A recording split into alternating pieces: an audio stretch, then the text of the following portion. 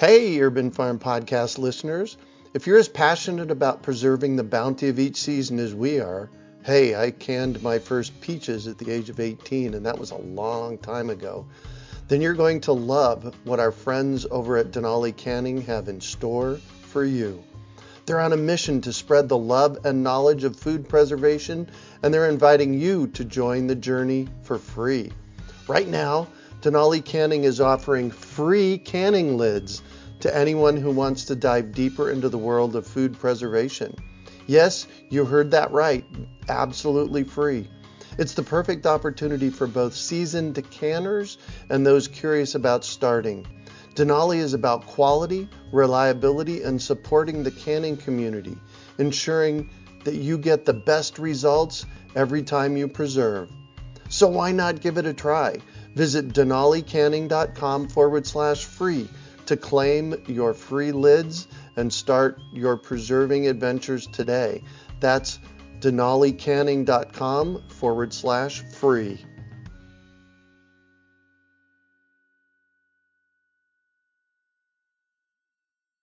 Greetings, urban farmers, gardeners, and healthy food visionaries. Farmer Greg here, and welcome to another bonus episode of the Urban Farm Podcast, where we bring you conversations with experts in fields related to urban farming and dive a little deeper into some of the important issues of our times.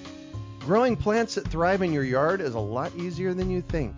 It starts with saving your own seeds and letting them remember what they already learned. Just text SEEDS to 33444 or visit iwanttosaveseeds.com and you will receive our free webinar about why seeds matter, why saving them is easy, and how to save your own. Today in this bonus podcast, we have our seed expert, Bill McDorman, to share some seed wisdom and discuss thoughts and concerns that might occupy the thoughts of those of us who are saving seeds. Welcome to the show today, Bill. Hello, Greg. How are you? It's so nice to be back. So, tonight, we're talking about sourcing seeds. Tell me about that. Well, where do you get them? Ask yourself the most profound question you can ask. How do I get the best seeds to plant in my garden? You know, if you think about what most people spend for seeds, about 98% of the time, energy, and money they put into their gardens goes into the garden. But the seeds, if you get the wrong ones, you've wasted all of that. So it becomes a really important thing to think about. I mean, you only get once. I mean, if you live in the Sonoran Desert, you get 2 or 3 times a year, but most people only get one shot at it. That's what we're going to talk about tonight. As a backyard gardener, as a member of a family, as the member of a community, as the member of a modern society in the 21st century, how do you get the best seeds for your garden? A lot of responsibility there if you think about it. A friend of mine one time said, when you choose a cultivar, when you choose your seeds, you're choosing an entire agricultural system that's underneath that seed, that produced it, that got it to you. You know, you could be putting your time and energy and money into all sorts of things you don't understand. In fact, most of us do. So I got to play around in the seed industry. Well, I owned a company for 28 years, and so I got to see a lot of it, and I still didn't learn all of it. It's kind of a big, dark, scary place. I learned enough to pass on some tricks, I think, tonight to some of the gardeners. Cool. And we had a conversation sometime in the last couple of 3 months, and I just want to do a shout out to this conversation. And I can't remember where we had it at, but it was about a term that you introduced me to. And I knew this term from my time at Arizona State University when I was getting my botany degree. And this term is an important term, but I didn't overlay this term on what I was doing until you pointed it out to me. Are you wondering what the term is, Bill? Yeah, I am. Let me give you a little bit more data here. So I came to you and I said, Bill, I have these seeds that have grown here at the Urban Farm for multiple generations. I have 2 different varieties of seeds, the cowpeas and the parsley, that have been coming up in my yard for, I would say, at least a decade. So those are annuals. They go to flower, they plant themselves every year, and they come up. And I have them now growing wild in my landscape. And I was looking for a term for that. And you used the term, drum roll please, landrace. It didn't even occur to me that what I would be doing here could be considered a land race. Can you define the term for us? It's hard to define terms like that. If you look in the literature, and I'm talking about plant breeding literature and papers and books written when plant breeding was just getting started in the 20s, the 30s, the 40s, the term landrace appears first as a derogatory term for those varieties that we're going to leave behind now. Now that we're scientists, now that we have proper breeding techniques, we understand Gregor Mendel and genetics, we can quickly improve things and we can just leave those dirty old land races behind. And so that's how it sort of appears first in the literature. What we've come to understand is that those are the true treasures. If you just flip the whole thing on its head for a second and look at what those guys got to start with. Sure, the breakthroughs in the Green Revolution genetically have been magnificent, and we've doubled and tripled, even 10x the yield in some of our modern crops by understanding genetics and using modern breeding techniques. However, a lot of scientists argue, including some great modern plant breeders, that most of the actual plant breeding was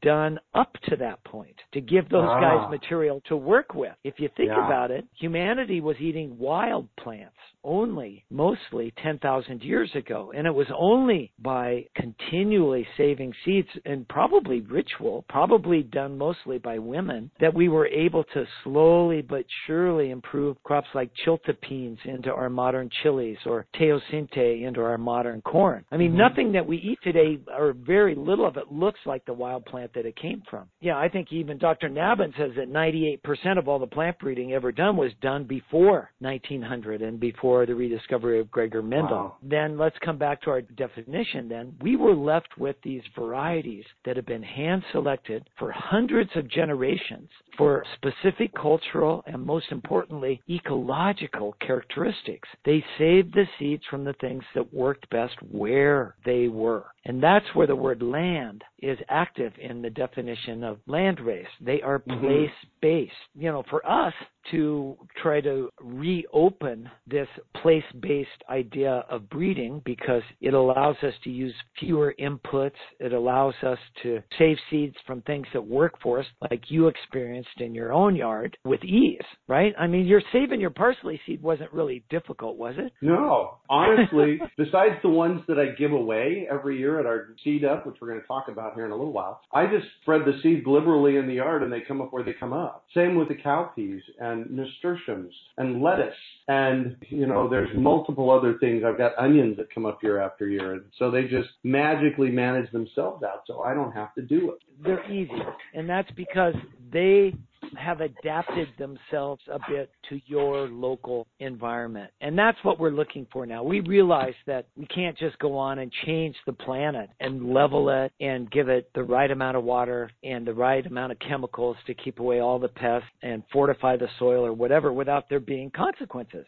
Things like dead zone, things like millions of acres of pesticide-resistant weeds now. I mean, nature is batting last. Farmers are now coming back going, wow, you know what? My grandfather was actually a really great farmer. He never did get the yield, but he was able to get something valuable every year, by having things that were more diverse on his farm, both in the kinds of things he grew and in diversity in each variety. And that's where we get back to land races. Lots of them have built-in diversity for all of that adversity that those plants have come to understand in that particular place. I just last week had the great honor, I'll call it, of spending a few days with Dr. John Navazio, who is one of the plant breeders at Johnny's Selected Seeds. And John's an old friend of mine, and we hadn't seen each other for a while. He came down and helped us with a seed school we were teaching at Sterling College.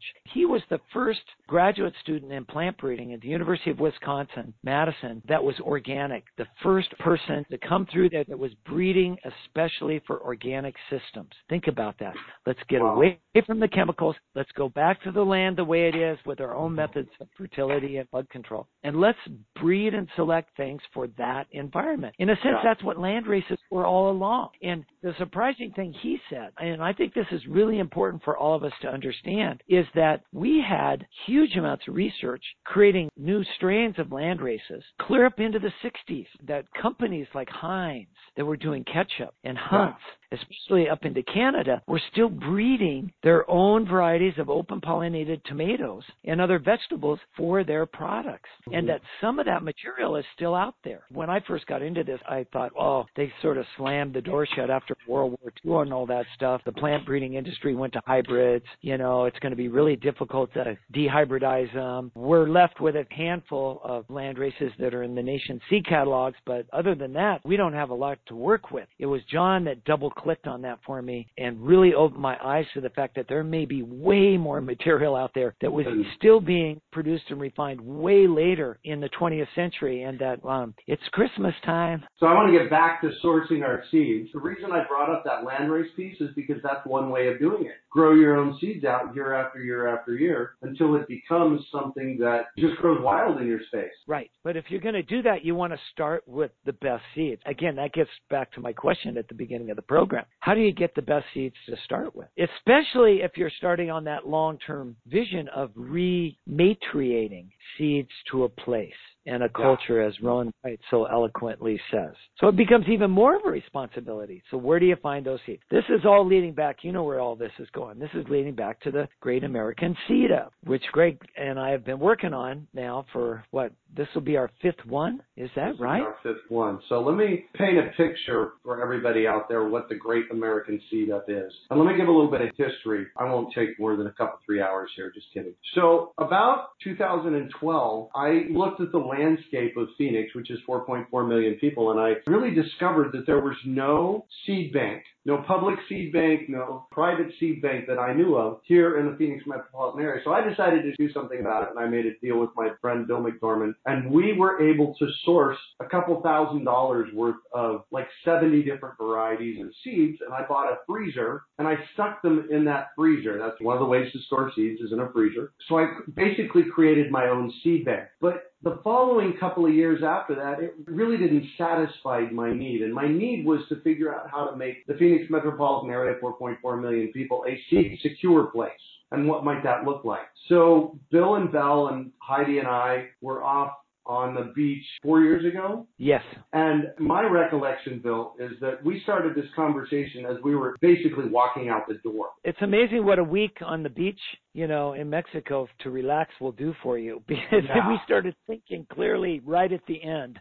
Right. All week. I don't know who did it or what, but basically what we said was, what if we created a room with 70 different varieties of seeds and let people scoop them up in a bulk buy? What might that look like? How would we do it? And this was Thanksgiving time, and we actually threw our first Great American Seed Up in April. So it's 6 months later? You're a do-it kind of guy. I had learned about this idea from the Idaho Stake, it's called. The Mormon church in central Idaho wanted their area seed secure, and they couldn't figure out how to do it, and they didn't have enough money to buy packets for everybody. 90% of the cost of a packet of seeds or more is the packaging. Yeah. There's rarely more than 3 or 4 cents worth of seeds in a seed packet. Right. So they are the ones that figured out if they bought bulk from me, if I sourced bulk seeds for them through my company, Seeds Trust High Altitude Gardens, on a Sunday when everybody was at church, they put them in big bowls and they put blank packets out and pens, and they had little signs up with the instructions and the names of the varieties, and everybody filled out their own envelopes and scooped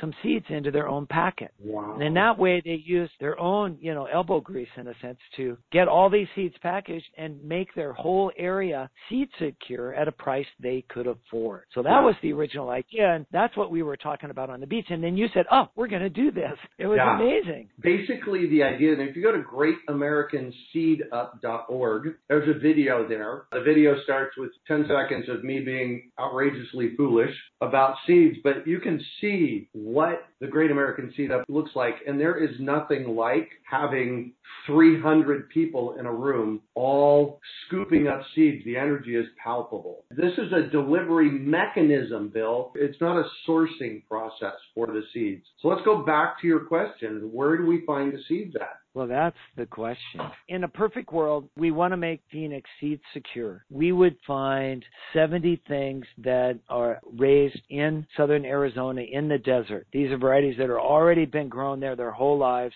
our whole lives, and have been adapted. They've gone through systematic trials. I mean, that's what the University of Arizona was set up to do as a land-grant college. And the great Maricopa Agricultural Center that's about 35 miles north of Tucson was a new $50 million center to do that. Even in the 60s, find desert adapted varieties for everybody and then release them to the public. And then the story shifted, as we all know. I think the Bayh-Dole Act, as it's known, encouraged publicly funded universities to begin to trademark and patent to gain intellectual property over what they were producing. So whereas universities used to release seeds to the public for free, I think some of the last great varieties were out of Oregon State University, things like Oregon Sugar Pod peas. Instead of that happening, they started just signing contracts with large companies, and those quickly became biotech companies, and pretty soon everything was patented. So that whole supply line got cut off. So, we're 20 or 30 years in now with nothing being done for us in the desert. Many of the varieties that people used to know about have disappeared. Some of them are in seed-saving groups, and, I would say some of them now have been reintroduced into the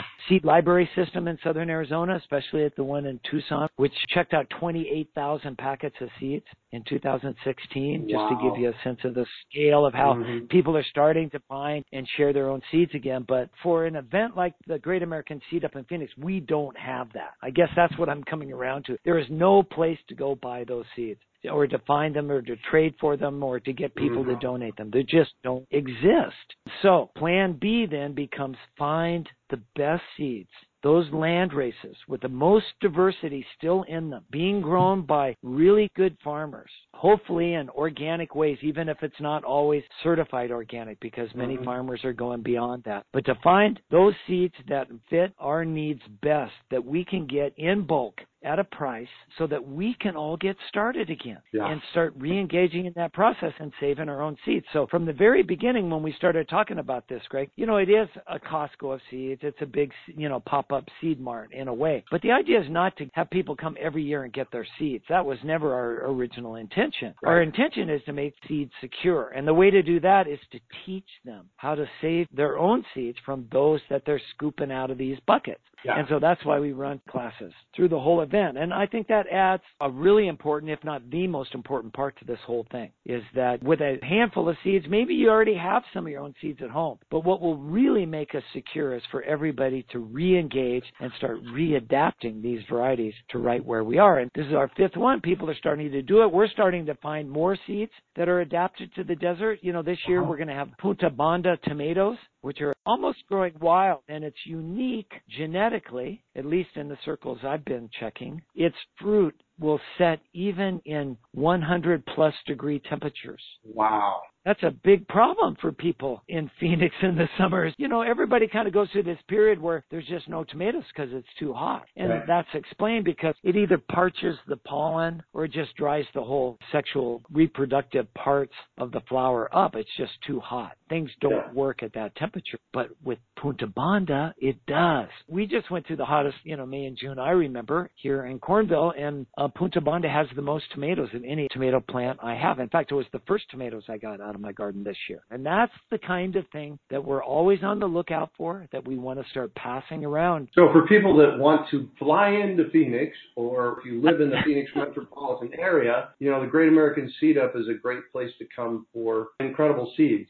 But there's a lot of our listeners that are elsewhere in the country and elsewhere in the world. So what do we do for them? We've talked about being able to take this show on the road, so to speak. I mean, there's no reason why, with a little bit of background work, this couldn't be put together in other places, especially now that we've figured out sort of the delivery technology. I mean, it seems like a pretty easy idea. You get a big room, you set up tables, and you put seeds and buckets on them. Let me tell you, there's a lot to learn. How many volunteers do we have? Usually about 50. 50 volunteers.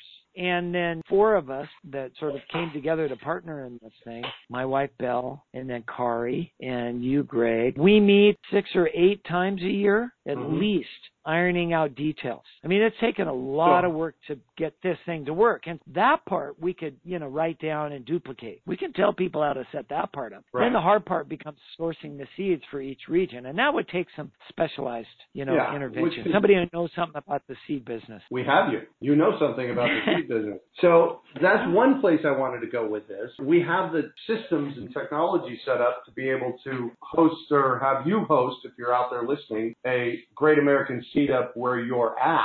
So that's one possibility. But for those people that don't want to do something as big as a 1,000-person seed up, you could also do a 100-person seed up. It's scalable like that. But looking outside of the Great American Seed Up, somebody in Santa Fe, New Mexico, or Boise, Idaho, or Asheville, North Carolina, they want to get seeds. What are their choices? Where do they look? More than ever now, there are small regional seed companies starting to reappear, all over the country. There are seed exchanges that are starting to happen, CD Saturdays, there are seed libraries. Some estimates 300 to 400 seed libraries now in the United States. Those are all well and good for a relatively small number of new people to get involved in a relatively small number of seeds. In other words, those things are set up for backyard gardeners in small amounts. Right. I think where the seed up is different is that you start thinking about how can we get our whole city seed secure, And after watching the news today, maybe that's a good idea in some areas. My God, the smoke and all the flooding and all the stuff going on has got people thinking about this. You're right. It comes down to how do you get 100 or 200 or 500 or 1,000 people up and running in a relatively short period of time? And I think that's where the seed up idea comes in. I don't think I ever, and I don't think you did either, conceive of this as something that would replace those other things in place. And there's so many great new things springing up so that you can get actual seeds that were saved last year right in your neighborhood. That's where I go when I try to find the best seeds for me, because the best thing that seeds have to offer is that they're adaptable, that they dance with you through a season and through ways that are conscious or even unconscious. There's selection taking place. And some of those changes are reinserted into their DNA, and only certain traits are passed on to the next year. So if you buy your seeds every year from somewhere else and you don't even know where they came from, you've given up that opportunity, the best of what a seed has to offer. Whereas if you look around and try to find seeds that have already been grown, and there's a story about exactly where it was grown and what it was selected for in your neighborhood or in your city or in your region, then you're taking advantage of that adaptability. And we're marching our way back into having land races that take less inputs, that have less impact on our environments to grow the food that we need as a human community, that will lower our carbon footprint and get us out of this damn cycle that's making things hotter and worse every year. All that downline starts to happen when you choose the right kind of seeds. That's what we're trying to do with this. We are working on a way for people in other parts of the country to have Great American Seed Ups. Correct me if I'm wrong, Greg. We're working on it so people could do larger ones in city areas or scale it down to smaller ones. Yeah. We're working on getting all of our instructions together in a manual, and we're getting together, we would probably have some bulk seeds that you could get directly from us, maybe have instructions where you could fill in or how you could fill in others. And it is a pretty scalable thing, I would think. And I think it's going to get popular. That's just my guess. I don't know. Yeah, I'm thinking that's the case, absolutely. You know what? I just want 3 packets of seeds for my area. Say you ended up in Asheville, North Carolina. Where are you going to start? How are you going to get, 3 or 4 or 5 packets of seeds? I would start looking to see if there were any seed exchanges or seed libraries first in your area. Because even if you can't get exactly what you're looking for in the seeds through there, say there's not another seed exchange till next fall and you're ready to plant now, it'll put you in touch with people that will know how to find things, that probably do have seeds to share. You can go to seedlibraries.net, which is a website run by our dear friend Rebecca Newburn, who's largely responsible for many of the seed libraries getting started in the United States, because her little button on that site still that says how to start your own seed library, under one of the menus is Sister Seed Libraries, and she updates and keeps up a list,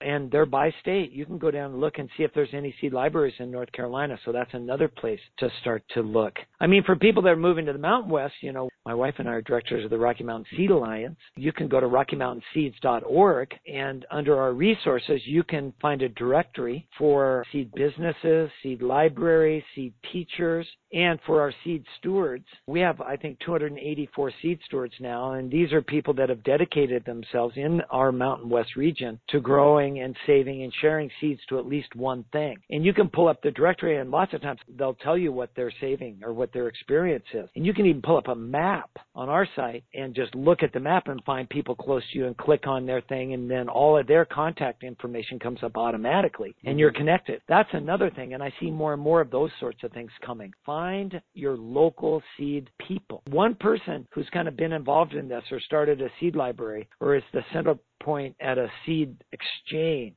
can be invaluable if you first move to a town and kind of get you up in speed, because trust me, this is a movement. This may be the most powerful grassroots movement in our country since the 60s. It's underground. It doesn't get into the mainstream media a lot, thank goodness, probably, because there's a lot of misunderstandings about it. But it's growing, and people are taking it very seriously. All of the people, it's hard to say all, but I can't think of an exception of the people that I've been put in touch with, especially in the last 10 years, that are running in these circles, are all extraordinary people. And I keep trying to figure out why that is. So I come up with something like, it's hard. I mean, most people don't know where their food comes from at all. Right. It comes from the grocery store. But, beyond that, they don't know where it comes from. Once you start to double click on that a little bit, and so many of us have because of our health, because of our gut problems or our gluten problems or whatever they are, we start to find out where our food comes from. And then a very small subset of those people keep double clicking and find out where the seeds come from that grow that local food. And so when you spend the time and have the intelligence to peel all those onion layers off and get down into the center where the seeds are, wow, the people that are all down in there are all quite extraordinary. I've found a lot of really great seeds over the years, and I've been gifted a lot, and I've gotten caught up in, the development of some. I just saw Glass Gem corn on the front cover of the whole seed catalog, my local supermarket. And I can't help but reflect on that because I was the guy who named it Glass Gem. Every place you see the word Glass Gem, I know where that started is all. It wasn't my corn. It was a gift. It came through a great corn breeder, Carl Barnes, who was half Cherokee, and his student, Greg Shane, who shepherded it, who is still stewarding this magical being, I'll call it. And all that happened, but I happened to be the guy that opened up the file folder on a Macintosh computer that was called Glass Gem and looked through all the pictures and found a picture of one of them, and I go, oh, I found one of these pictures of your thing. Is it called Glass Gem, Greg? And he goes, no, not really. That was just the name of the folder, but if you think that particular corn should be called Glass Gem, it is. That's where it all came from. So I've had a lot of opportunities in my life to be a part of these sorts of things, but the best part has been the people. Over and over, I'm just blown away by the quality of people. So for no other reason, come down to the Great American Seed Up just to be around really cool people. That's what I would say. And then all the rest of it's bonus. Think about this, Greg. I know this is one of those flippant ideas on the beach. We're just getting in the car. Seed security for Phoenix. What if they let us keep doing these seed ups for the next 5 years? Phoenix will be different as far as measuring its seed security. There will be thousands of people that have gone through seed saving classes and have their own open pollinated seeds that are somewhat, if not totally adapted to where they live, and have the will and the confidence to start saving their own seeds. Wow, that's the kind of city I want to live in the future. That's a really powerful thought. Right. So some resources, I'm just kind of brainstorming through here. You said seedlibraries.org. Seedlibraries.net. Okay. Yeah, that's the one you want. And I found cdsunday.org, and that's over in Europe, I believe. The CD Saturday started in Canada. Oh, did it? Yeah, and let me just pull it up. I can find another resource for you. There's a new network. It's called the Community Seed Network.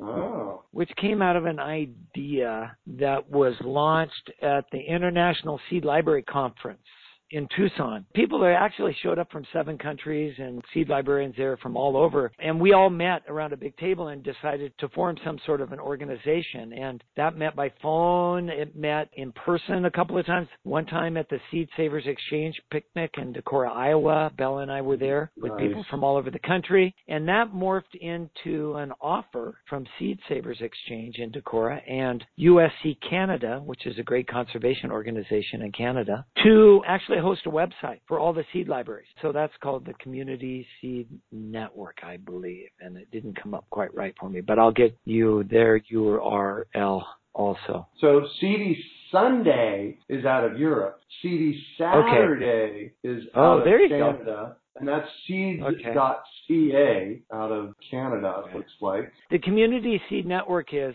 just that, communityseednetwork.org. Perfect. There's a really lot of great resources on there, and you can see all the seed libraries on their map that have signed up around the country. So, any parting thoughts, my friend? Just be careful. I think we're waking up as consumers, at least around my neighborhood here, realizing that we really have a lot more power than we think we do. And much of that power comes down to our dollars. I got to see Ken Meter from the Crossroads Resource Center in Minneapolis a couple of weeks ago, and he's the guy who came up with the program for us in southern Arizona, that if we all shifted $5 a week more to local food, that we would shift $300 million back into the local economy. And that includes Tucson, which is the 6th poorest city in the United States now. Wow. I mean, just a tremendous amount of money. It's almost $2 billion a year we spend in just food to feed ourselves. And 98% of that in Arizona leaves the state. If we just spent a little more on local food, we could start bringing that back. The reason he said only shift $5 more is we don't have the local food. We don't have the infrastructure, We would crash the things we have. So we have to start slowly to come back. And then I would just emphasize then underneath that how important it is to have the seeds. Because folks, we don't have local seeds. Almost all of the seeds being grown for any local agriculture in our region, the regions that I've been around, are all coming from somewhere else, thousands of miles away. It's not unusual for them to be contracted in China, especially certified organic seed. In this day and age, is that really what you want to base your local agriculture on? Certified organic seeds that are now patented and that are being grown in China? I mean, that really sounds like a great system. You have a tremendous amount of power if you just ask that question, how can I get the best seeds? And how can I spend my dollars on local food? And I think if more and more of us wake up and start doing that, we're going to see a tremendous shift really quickly. And I think we are. And in that, we'll start to meet some really great people, as I said before. I'm kind of excited about it. I get really depressed about some of the news, but, all in all, about all these tools and what we have. And now that we see a path forward, it's exciting. Yay. So we have a couple of questions here. John from Ridgefield, Washington says, I planted black beans that I saved from last year. Yay, John. It is early, but the seeds look fully formed and the plants are turning brown. Is it okay to pick them and let them dry on screens? The pods are brown. Yeah, normally it is. Rule of thumb, leave them on the vines as long as possible. If there's birds or bugs or frost or rain or something that's going to attack your seed crop, by all means, you want to bring it in. But what I try to do, especially with beans, is pull the whole vines. And I bring those in and put them on tarps. And that way, any energy that's left in the roots and the stems or whatever that can help finish those seeds at whatever stage they're at. And you really don't know. And there'll be variation in it. You're at least giving yourself the best shot you got. Karen from Glendale says, I love the Seed Up and have had great luck with the seeds I have purchased there. Now we will be leaving the Phoenix area and moving south of Prescott, and we'll need to rethink our growing season. What do you recommend? Should I try the seeds I already have or start over? That will be at 5,000 foot elevation. That's about your elevation, isn't it, Bill? Yeah, but we're starting to be more like Phoenix.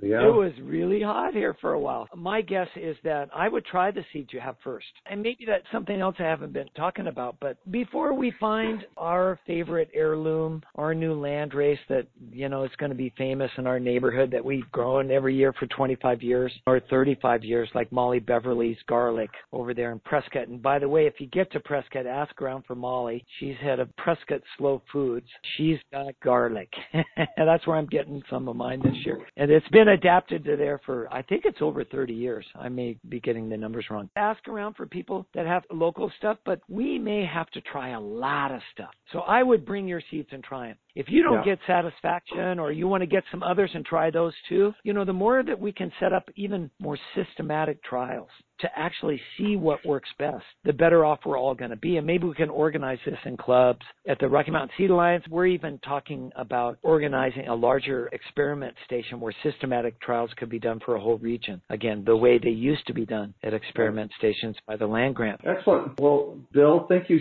so very much for joining us once again. It's been, has it been 3 or 4 years since we've been doing Seed School Online and having our chats? Yeah, it's going pretty fast. I keep hearing great things back about Seed School Online. Yep. It's doing its job out there. And we at the Rocky Mountain Seed Alliance, we can bring a seed school in a day to your town. We go where we're pulled. We just did a 6-day one in Vermont even. Again, our overall aim is to get as many people up and running around their seed systems as we can while we can. And I feel this sort of urgency about it. And so if you feel that, want to start organizing your town. And we're starting to do something new too, Greg, where people are doing their own. We've trained now 70 seed school teachers. I know, isn't that great? And now they're starting to do their own seed schools in a day. And actually, I'm going to get to Skype in to one coming up this fall. So I still get to, look in and see everybody and say hi. And it's really great. And again, maybe make some connections with some of these great people. So all of that's at RockyMountainSeeds.org. Perfect. And if you go to Seed Saving Hacked,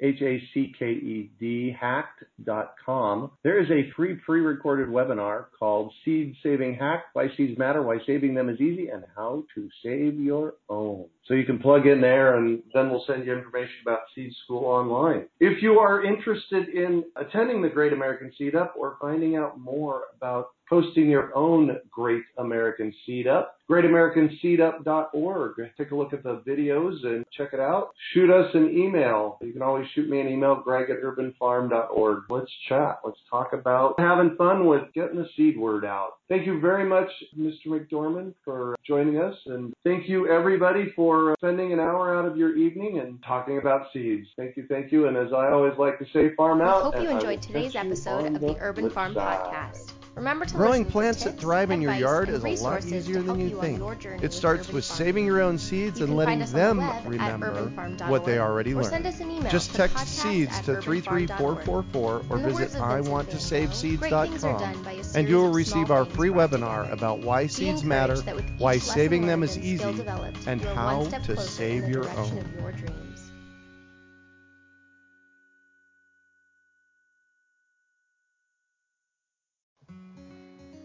Hey, Urban Farm Podcast listeners. If you're as passionate about preserving the bounty of each season as we are, hey, I canned my first peaches at the age of 18, and that was a long time ago, then you're going to love what our friends over at Denali Canning have in store for you. They're on a mission to spread the love and knowledge of food preservation, and they're inviting you to join the journey for free. Right now, Denali Canning is offering free canning lids to anyone who wants to dive deeper into the world of food preservation. Yes, you heard that right, absolutely free. It's the perfect opportunity for both seasoned canners and those curious about starting. Denali is about quality, reliability, and supporting the canning community, ensuring that you get the best results every time you preserve. So why not give it a try? Visit denalicanning.com/free to claim your free lids and start your preserving adventures today. That's denalicanning.com/free.